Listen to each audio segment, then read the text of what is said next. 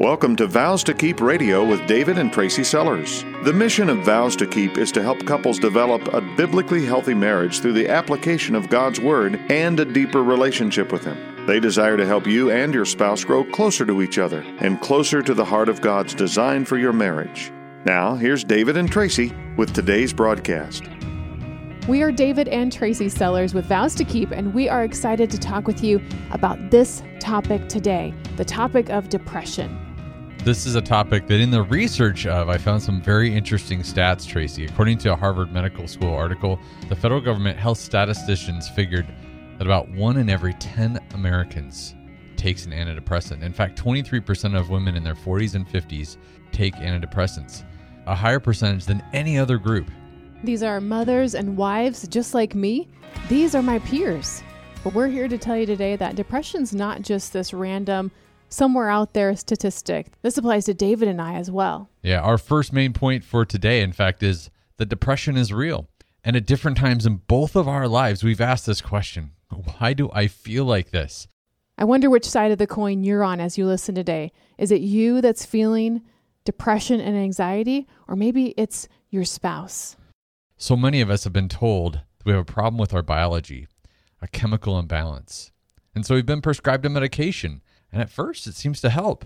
Our marriage feels more normal, maybe less tense. This all seems like a good thing, right?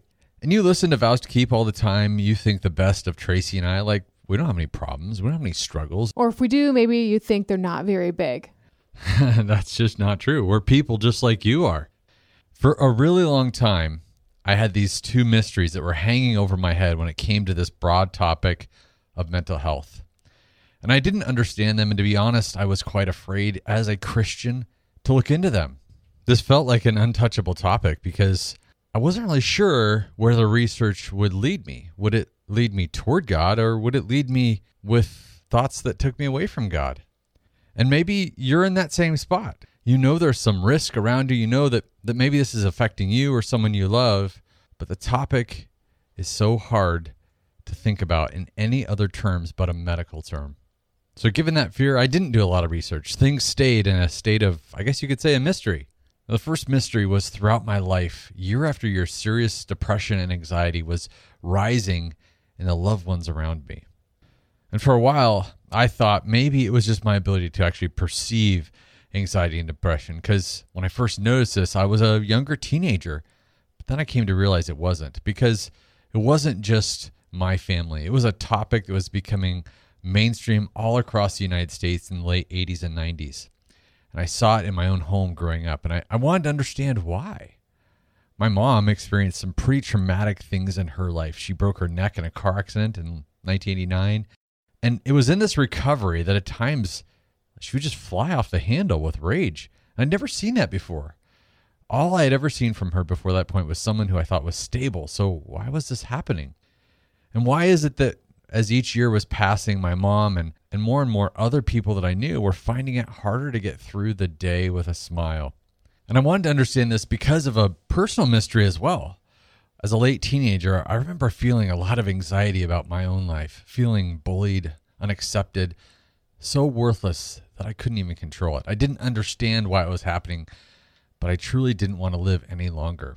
I felt kind of ashamed of this feeling. It wasn't something I wanted other people to know, but it was true. It was the mid-90s, and I don't recall where I first heard this medical breakthrough in antidepressant medications coming to my town, but it went something like this. Hey, we now know why people get depressed like this. Some people are a victim of a chemical imbalance in their brains. And so I thought to myself, well, clearly I'm one of those people. What I need to do is get some of these medications, and it will help take care of that chemical imbalance and bring things back to normal. Now, I want to interrupt my story to share this statistic. This is according to the same Harvard Medical School article that I referenced earlier. The rate of antidepressant use in this country among teens and adults, we're talking people 12 years and older, increased by 400% between 1988 and 1994, and did the same thing again between 2005 and 2008. So it was true. What I was seeing was true. But the nearest doctor for anything past like the common cold was hours away from where I lived, and we didn't really have the money for health care as it was. So it wasn't really a possibility for me to get these antidepressant drugs, but I did hang my hopes and my understanding on this medical news. Someday I thought I'd be able to get treatment for this. Well, as I went to college, these feelings of depression wavered up and down. I found it was much easier to please people, to be accepted, but for a long time I measured my value by how much someone else wanted my company. Let me say that again, because maybe this is you. For a long time, I measured my value by how much someone else wanted me as a friend, as a confidant, just to be in their presence. David, it's hard for me to imagine your life before me. I know, me too. Well, my first run-in with depression was as a 25-year-old with 2 little kids. David and I had married and had moved our young family about 1,000 miles from where I'd spent my whole life.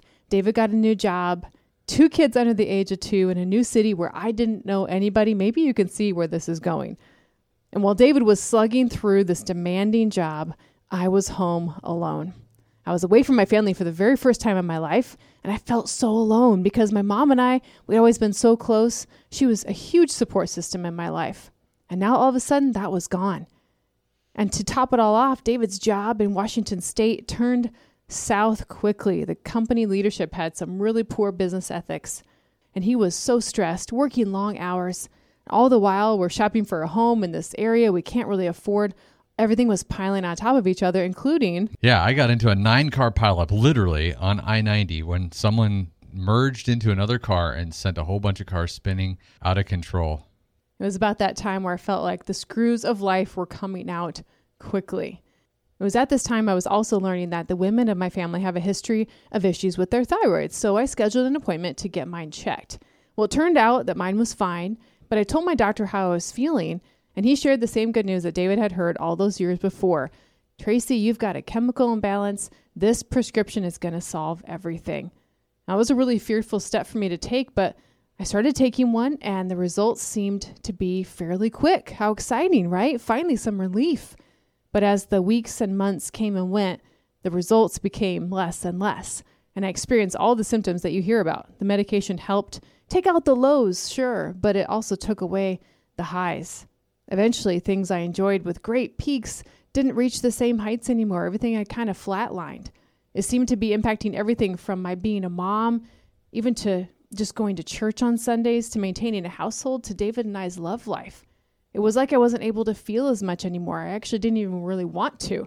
I'd gone numb, but I still had this deep underlying sadness, and I honestly felt like I was barely functioning.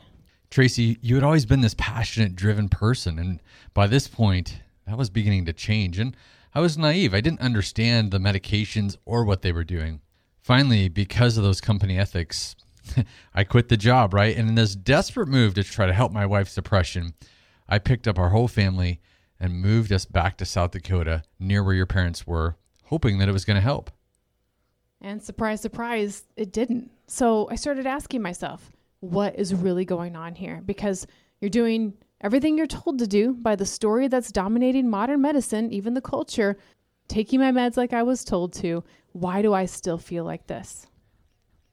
I hope you hear that this is something that Tracy and I have both been impacted by. Depression is a topic we don't take lightly in our home.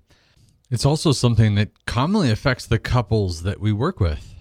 To get to the bottom of these mental health mysteries that we're talking about, for our own personal experiences and for those that we love, combined with this calling we have on our lives to serve marriages, that meant we sought out to learn from leading Christian experts on what caused depression and anxiety, and crucially, what solves it. Now, the training that we require our staff to take is from the Association of Certified Biblical Counselors. Both of us, as you've heard, have come through this depression, and I'll elaborate on that as we go, but we've also talked with a lot of others who've come through depression and anxiety in all sorts of amazing and God-honoring ways. We've learned a huge amount from some amazing people along the way, and also turning right to God's Word to see what it says about this topic. I think one of the most alarming things we've learned so far is that very little of this is actually tied to our physiology.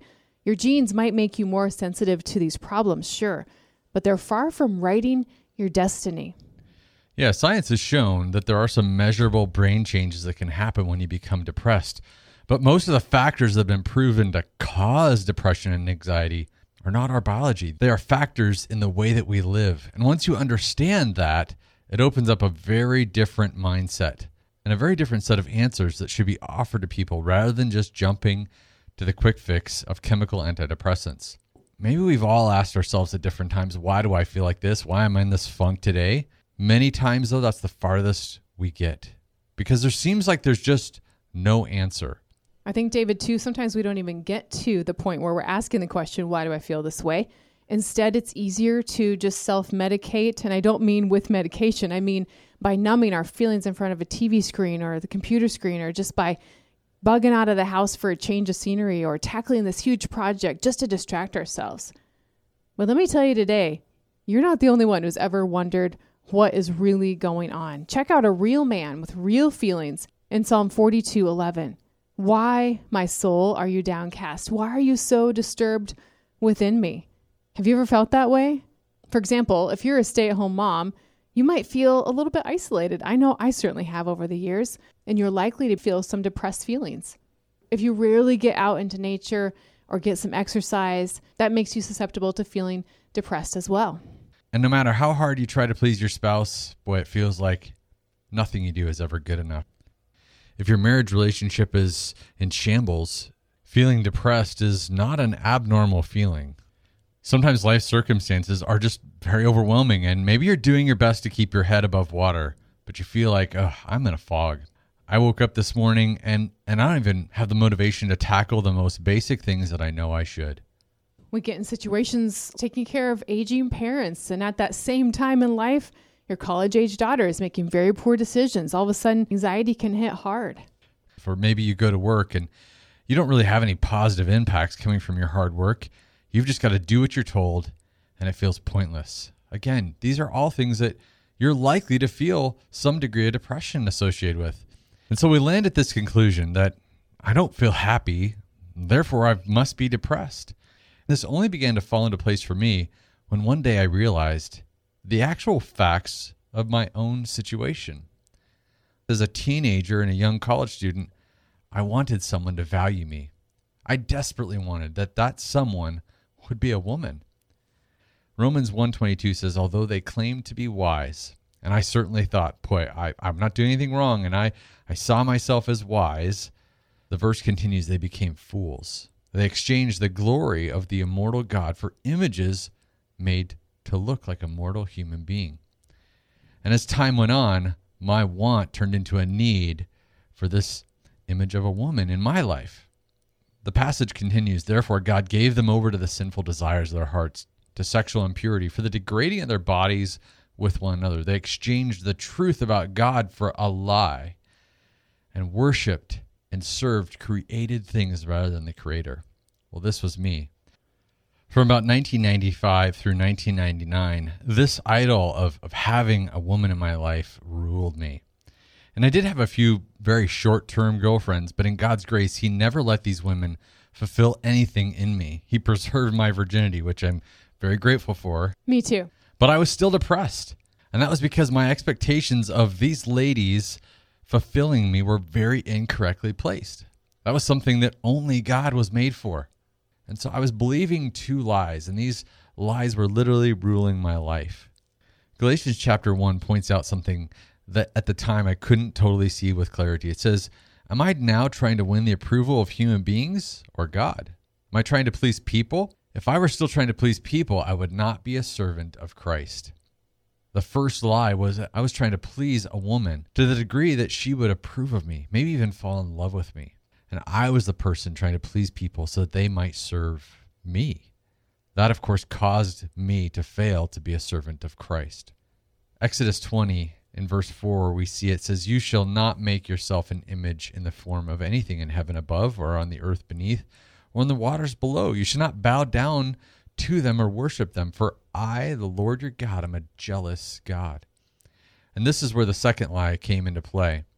This driving need for a woman to fall in love with me was an idol in my life that I had flat out missed 100%. And God is jealous, but it's for my good. He doesn't give the idols in our hearts. When the idols consume you, just like this drive for a woman in my life did, it was only more evidence of why I couldn't be trusted with a woman in my life. My root cause of depression, as is the case for many of us, was that I had a dysfunctional relationship with God. I had put a desire before Him. And it was mainly through a misunderstanding of His Word. I really hadn't dug into and understood idols in the way that I do now. This mental turmoil that I had, confusion, agitation, what usually brings about fear. And I was there as well. What if I never meet her? Fear doesn't come from God, though. 2 Timothy 1 says, "For God has not given us a spirit of fear, but of power and of love and of a sound mind."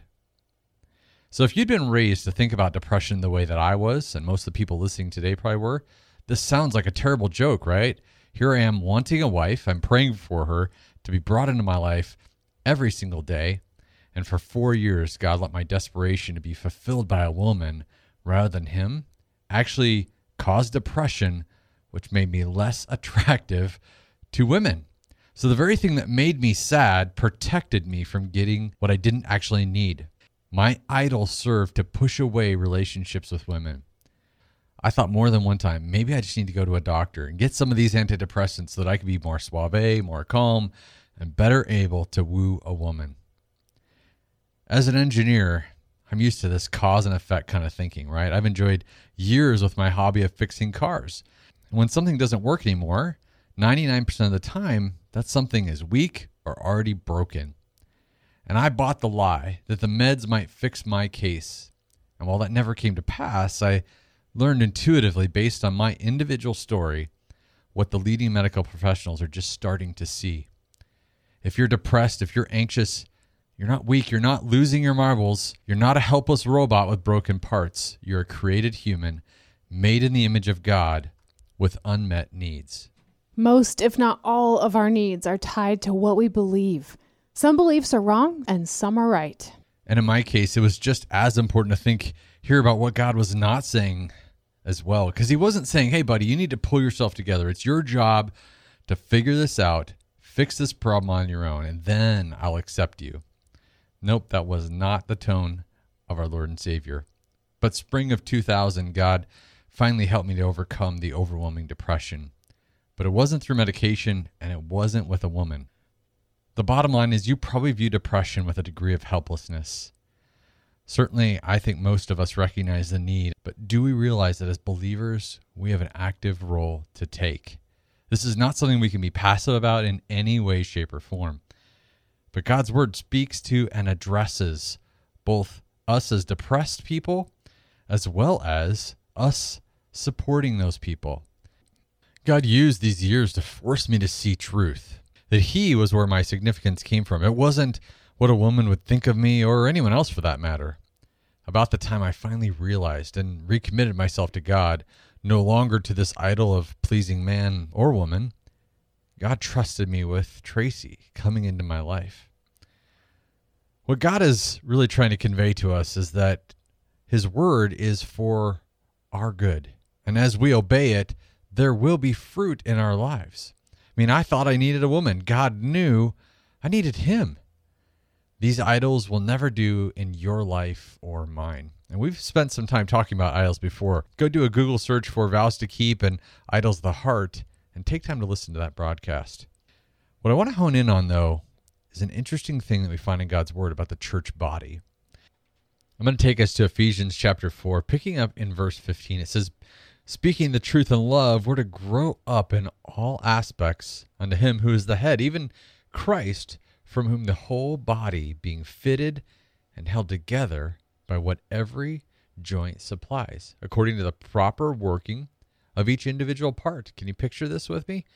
It causes the growth of the body for the building up of itself in love. Let me flip over to 1 Corinthians chapter 12. It says, "So there may be no division in the body, so that the members may have the same care for one another. And if one member suffers, all the members suffer with it. If one member is honored, all the members rejoice with it." The church body is here as a group to pull together with you so that together we can support truth. We can provide accountability to stand through problems and to overcome the challenges of this world. This church body includes your family. It includes your husband, your wife, they're part of this church body. And as we read about this in Scripture, we realize that we have a role to play, not to stand back and disconnect in fear, but to approach the real issues, asking the tough but loving questions that reveal the lies. Maybe that's your position. Maybe you're listening today and your spouse is depressed. Now is the time to research your role deeper. This is what every depressed person needs, and according to our call in Scripture, it's what every depressed person deserves. Now, to be fair, depression isn't always that our relationship with God is weak or broken. Look at Paul in Acts chapter 16. He was thrown in prison for doing something good, for setting a girl free from a spirit. And you can imagine what prisons were like in those days. Try to picture that for a minute. If he had been like most of us today, he would have been asking, how could this have happened to us, God? Get us out of here. Look how awful my situation is.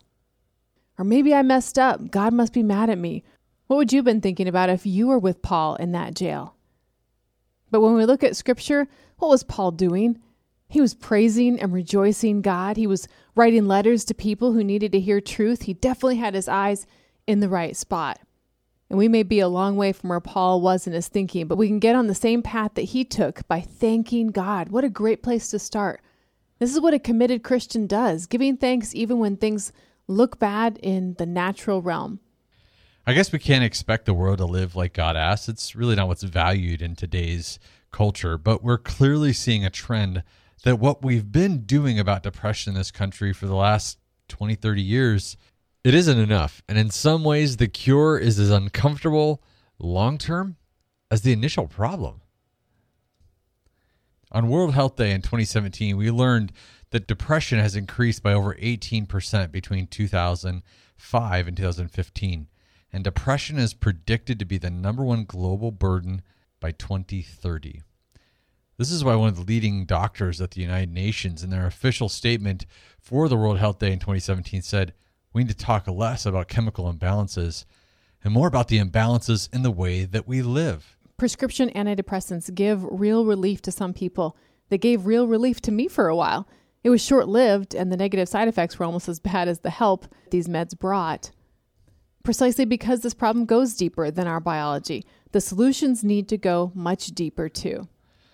But when we first hear this, I think there's a little bit of a panic for many of us, Christians and non-Christians alike, when that quick fix of medications don't do it. I mean, how do we possibly fix this? I hear husbands and wives saying, I need this fixed in my marriage. I need it fixed now. The things that are bringing depression into our lives, they feel complex. So where do we even begin to get that kind of insight? If this is the question that you're wrestling with, make sure you listen to next week's broadcast. Now, if you're on these kind of antidepressant medications, please hear me. We're not telling you to stop. That's between you and your doctor. But what we are saying is that many of the underlying problems that cause us to feel the way we feel boil down to the choices that we're making. And those choices have the ability to be examined through a biblical lens and changed. These kind of changes we've seen make people realize that the medications maybe weren't what their root need was. And they might have even added to a lack of passion they had to fix the underlying issues. As we wrap up today, unfortunately, we're out of time. But I want to tell you that next time we get together, we're going to share with you about the kind of training that Tracy and I have received for biblical counseling, and then the frontline experiences as well. And the amazing ways that looking at our lives with an eye on biblical principles and really adhering to what God is desiring out of our lives can change everything. I'm not talking about a life that's going to be without problem. I'm talking about a life that's with purpose. A life where the hardships aren't what take us down. But we see that God has got us on a mission, an important one, to be done together. Vows to Keep is supported by a team which includes biblical coaches, writers, and pastoral advisors. If you have a desire to serve marriages in your community, we would love to hear from you. Vows to Keep is a not-for-profit marriage ministry designed to bring God's encouraging truth to the marriages of our area. As a not-for-profit organization, our commitment to Christ-like marriages includes providing much-needed services regardless of a couple's financial ability to offset the cost of Vows to Keep operations. If you are unable to donate your time or abilities but would like to help support Vows to Keep financially, visit vowstokeep.com and click on the donate link. Like what you heard today on Vows to Keep Radio? Listen to more life-changing broadcasts at vowstokeep.com. This program is sponsored by Vows to Keep of Zanesfield, Ohio.